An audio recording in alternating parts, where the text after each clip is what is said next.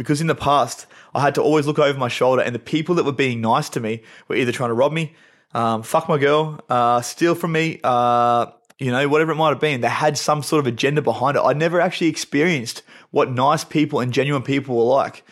What is up, legends? Welcome to another episode of the INTOCHANGE podcast. And today, I'm going to be talking about the positives and the negatives that came out of jail for me. So, as a lot of you guys know, I was addicted to ice for about 8 years. And across that 8 years, I spent about 4 years locked up across 6 small stints. Now, most of these stints were about maybe a month to 6 months long. Yeah, so very small ones. But the longest one, the one that really changed me, was a year and a half.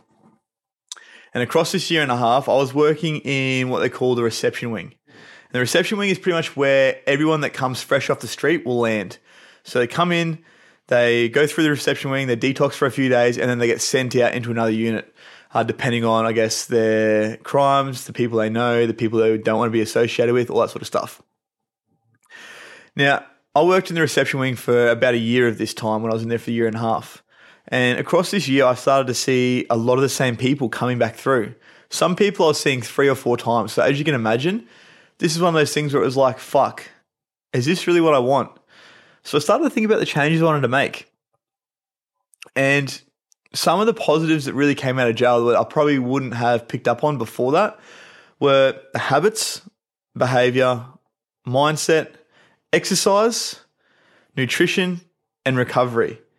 Now, those 6 pillars are something that I still use to this day to help coach the people that I work with. But the first time I really was introduced to them was in jail, and I didn't realize at the time how beneficial and how powerful these things were going to be in my life. So, for instance, habits, the things that we do every day. Yeah, the things that are done day in and day out without conscious thought. The things like getting up and brushing your teeth. The things like maybe having a coffee before anything else, and maybe even lighting a cigarette to have with your coffee. Those are habits. So I want you to think about one habit that you're currently probably not thinking about consciously, which is maybe working against you rather than for you. What is that one thing that is helping you, which is pushing you further away from your goals rather than helping you move towards them? The second thing is, or the second part of the pillars is behavior. So behavior comes down to something similar to mindset, which I'll talk about next. But behavior is the way that you behave in certain situations, the way that you show up as yourself every day. Now, we have full control of this. You might not have full control of your circumstances, but you have full control of how you behave in relation to your circumstances. So in turn, the way you behave is completely on you. You have no one else to blame for that but yourself. So this is something I learned from in there as well. I could have been in there and been like a lot of the other people that play the victim card and been poor me, poor me, poor me. And, get angry at the screws, punch on with other prisoners over small shit, things like that. But I chose not to be like that. And in turn, my jail was pretty easy. Then we have mindset.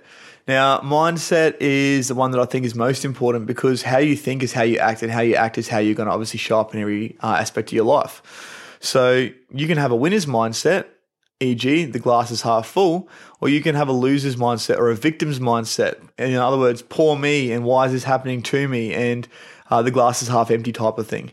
But the thing is, it's all about what you focus on, yeah? So if you focus on all the negatives, that's all you're going to see. But if you start to focus on the positives in your life, the things that you're grateful for, then all of a sudden you're going to start to find more things to be grateful for, and more positives are going to start to show up. It's not that they weren't there before. It's just that you've started to change your focus. And that's what mindset is all about. It's about what you focus your energy and your mind on. Hey, hello.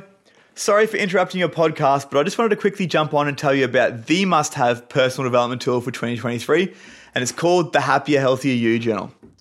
So I'll take you back to about 6 years ago. I'd just gotten out of jail for the last time and was starting my journey of personal development and growth. There was heaps of gurus, heaps of information available, but so much so that it became confusing. So I came up with the Happier, Healthier You Journal to help you to navigate what can be an absolute minefield. From the very get-go, you open the page and it'll challenge you to dive deep with self-assessments, daily activities, and check-ins to figure out exactly where you're at, where you'd like to be. And then from there, the journal becomes the tool to help you to bridge that gap. So to get your hands on this, click on the link below and don't forget to use INTOCHANGE10 at checkout for a cheeky 10% off. I'll see you back over on the episode. Then we have exercise. Now, I'd never lifted a weight in my life before going to jail, but jail was the one thing that taught me that exercise and movement is the best medicine for the body, because I was an ice addict. Okay, when I went to jail for the first time, I was 59 kilos. And after getting out, the last time I was 80 something kilos, which is a pretty big jump. So you can imagine what I would have looked like being 6 foot something, going into jail at 59 kilos, iced out of my eyeballs, cheeks all sucked in like that, and long hair and just looking a real treat. And then to get out healthy, a big part of this was obviously down to the exercise and also nutrition, which I'll talk about in a sec. But exercise doesn't mean that you have to go and lift 1,000 kilos a day. If you're trying to be a powerlifter, then lift all the weight. But if you're just trying to show up as your happiest, healthiest self, do the things that make you feel good. Move your body in as many ways as possible each day. Try and get out in the sunshine, go for a walk. If you're on the Gold Coast, even better, go for a walk on the beach. But yeah, honestly, get out in nature and do more stuff with the body. It's going to make you feel good. And then we have nutrition. And I think the best way to look at this is, imagine if you had like a Lamborghini or a high-powered machine or a high-powered car, right? What kind of fuel would you put in it? It's not even a question, right? You put the best fuel that money could buy into that high-powered piece of machinery. So why is it we do anything different for our body? Now, I never understood this prior because I was smoking ice all the time. I was high. I was barely eating. But after being in jail, I realized that if I eat the right things and I eat enough of them, I'm going to feel good and I'm going to feel better than I was if I didn't. So this is something that's become fundamental for me, is obviously eating the right kinds of food. And this is a thing, I'll admit it, right now I've slipped up a little bit. I'm about to start 75 hard again next week because I've been snacking like a motherfucker. But I'm honest about that, and I know when it's time to pull it up. So I'm not going to let myself get to a point where it gets out of control. Then we have recovery. And once again, recovery is a big one. So whether you're out running for a marathon, whether you're out training for football, whether you're even just going to an office on a day-to-day basis, or even just sitting on the couch, your body has tissue that breaks down, which means your body needs to recover. And if you're not giving your body the best environment to recover in, then you're not going to recover to the best of your ability. And in turn, your performance is going to drop.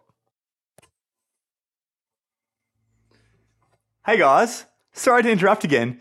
But if you're liking what you see so far, don't forget to like and subscribe and share with your friends. Remember, all your support is really appreciated, and I'll see you back over on the episode. So, recovery doesn't mean that you have to go to ice bars and do those sorts of things. Those are like last resort, like external stuff. The best way to recover is by sleeping. And when I was in jail, for the first time in my entire life, I think, I was sleeping between 7 to 9 hours every night. Because prior to that, once again, being a crackhead, I might have slept once or twice a week. But after I went to jail, sleep became so important to me that it was like a fundamental thing that I do every day without fail, trying to get that 7 hours. And trust me, ask my partner, if I don't get my 7 hours, I'm a prick. I hate the world. I need to get that sleep. It's good for me. And it's good for you too. So these are the 6 pillars. It also taught me discipline. Jail taught me discipline in a big way. And that previous lifestyle, because I was so disciplined to doing the things I had to do every day to make sure that I would feel good, even though I was in a shitty environment, that it became something that was like second nature to me. Now, discipline is not about, going and joining the army or anything like that. It doesn't have to be that complicated. Discipline is about doing one small thing that you probably don't want to do, knowing that you might have a better outcome if you were to do it. So for instance, for me, making my bed in the morning, that's discipline. Yeah. You don't necessarily want to do it, but you do it because you know that getting back into that bed later on in the day is going to feel better than if you're getting into a bed that wasn't made. Can you see how it works? Or even, for instance, having the discipline to not go out on a Saturday night because you know you're going to save money. You're going to wake up fresh on Sunday, which means you're going to get a lot more done for your week. That's another example of discipline. So discipline comes in many shapes and forms, and it's something that you aren't born with. Okay, it's something that is learnt. The more you practice it, the better you get at it, just like anything in life. But there was a lot of negatives that obviously came from that as well. So still to this day, you probably notice it from time to time, I have stutters and I have speech impediments, which I don't think I ever had prior to using ice. Another big one, which I want to talk about today is, and I think this is probably the focus for today's podcast, is the fact that I couldn't connect with people. After going to jail and after being in that world that I was in for a long time, I couldn't have sat here and spoken to the camera. I couldn't have sat across from someone that was wearing a suit and had a conversation with them because, well, number one, I felt inferior. Okay, there was a bit of that not victim mindset, that imposter syndrome. I don't belong to be here. Someone else needs to be sitting here, not me. But the biggest part of it was the fear that I had. Oh, no, not even the fear. Probably what's the best way to put this? Defense mechanism that I had instilled in me to not let people get close to me, because in the past I'd been seeing girls and they'd rob me. I'd been mates with people and they'd backstab me and fuck my girl or steal my money or steal my drugs. So I started to think that the whole world was like this, because prior to that, when I was younger, I was very sheltered. I was very bubble wrapped by my parents. They didn't show me what the real world was like. And obviously I moved out of home at 15, which really opened my eyes to things. But when I first moved out of home, I had no idea about this was what the world was like. It's very cutthroat. So I had to develop this defense mechanism where I'd let people get close, but never too close. And I've actually caught myself lately doing this a little bit. So there's a couple of people that I've met through the run group I go to, Mega Run. And they reached out and hit me up to go for a coffee. And my immediate thought is, what the fuck do they want out of me? Are they gay or do they want to rob me?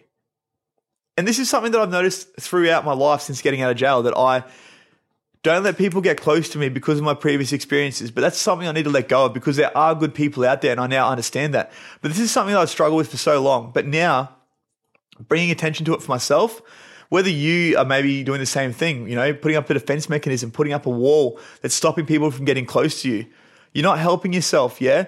The thing is, there are good people out there. I'm sure you've been hurt before and you have those emotional wounds which are making you, those emotional defense mechanisms which are helping you to put those walls up. But those walls aren't serving you. They are not serving you. They're actually stopping you from getting closer to your goals. Because they say, obviously, that your net worth is your network, yeah?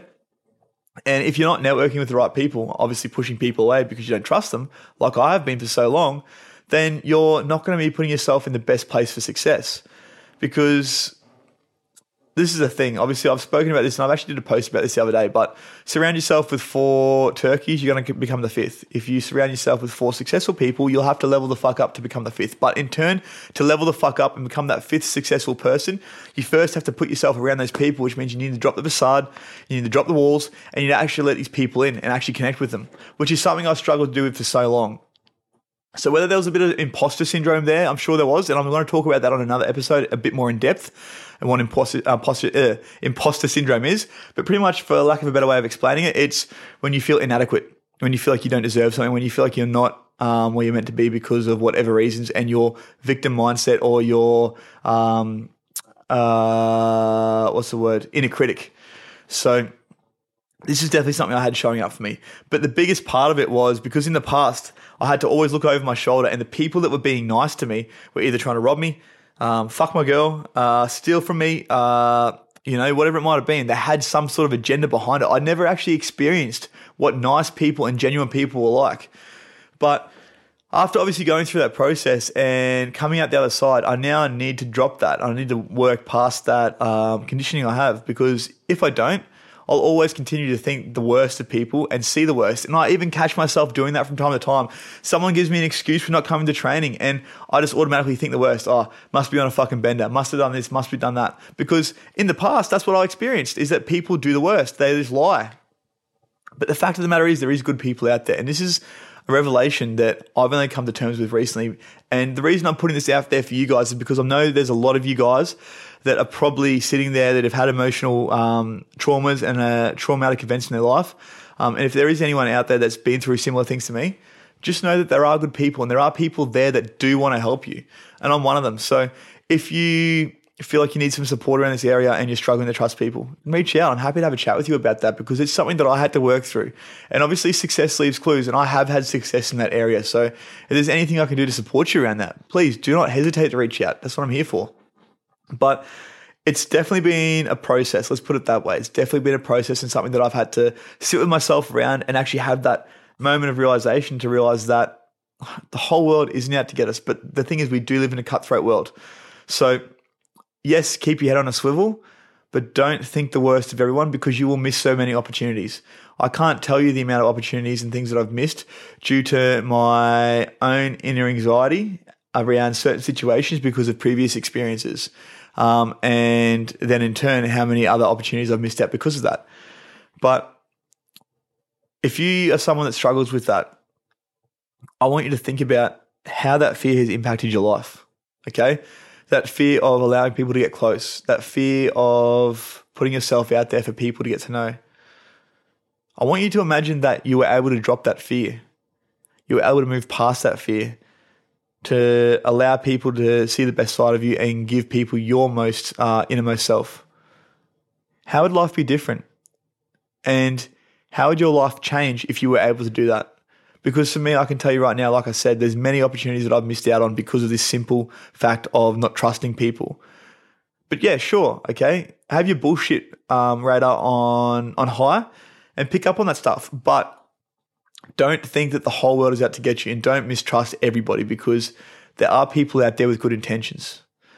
So if there's one takeaway from today's episode of the Interchange podcast, it's that English. Good people do exist. People do exist. But if you find that you're surrounded by people that aren't good, then it's going to be hard to find those people. And that's obviously why I found it very hard. And that would probably be the biggest thing that I took away from jail, which is still haunting me to this day, which is probably stopping me from reaching my goals quicker than I could be, because I'm holding on to that past experience. The past is in the past for a reason. It doesn't have to become the future unless you allow it to. So what I do from here is completely on me, and what you do from here with your life is completely on you. Anyways, guys, that's me for today. There'll be another one out on Monday, and I will talk to you guys soon.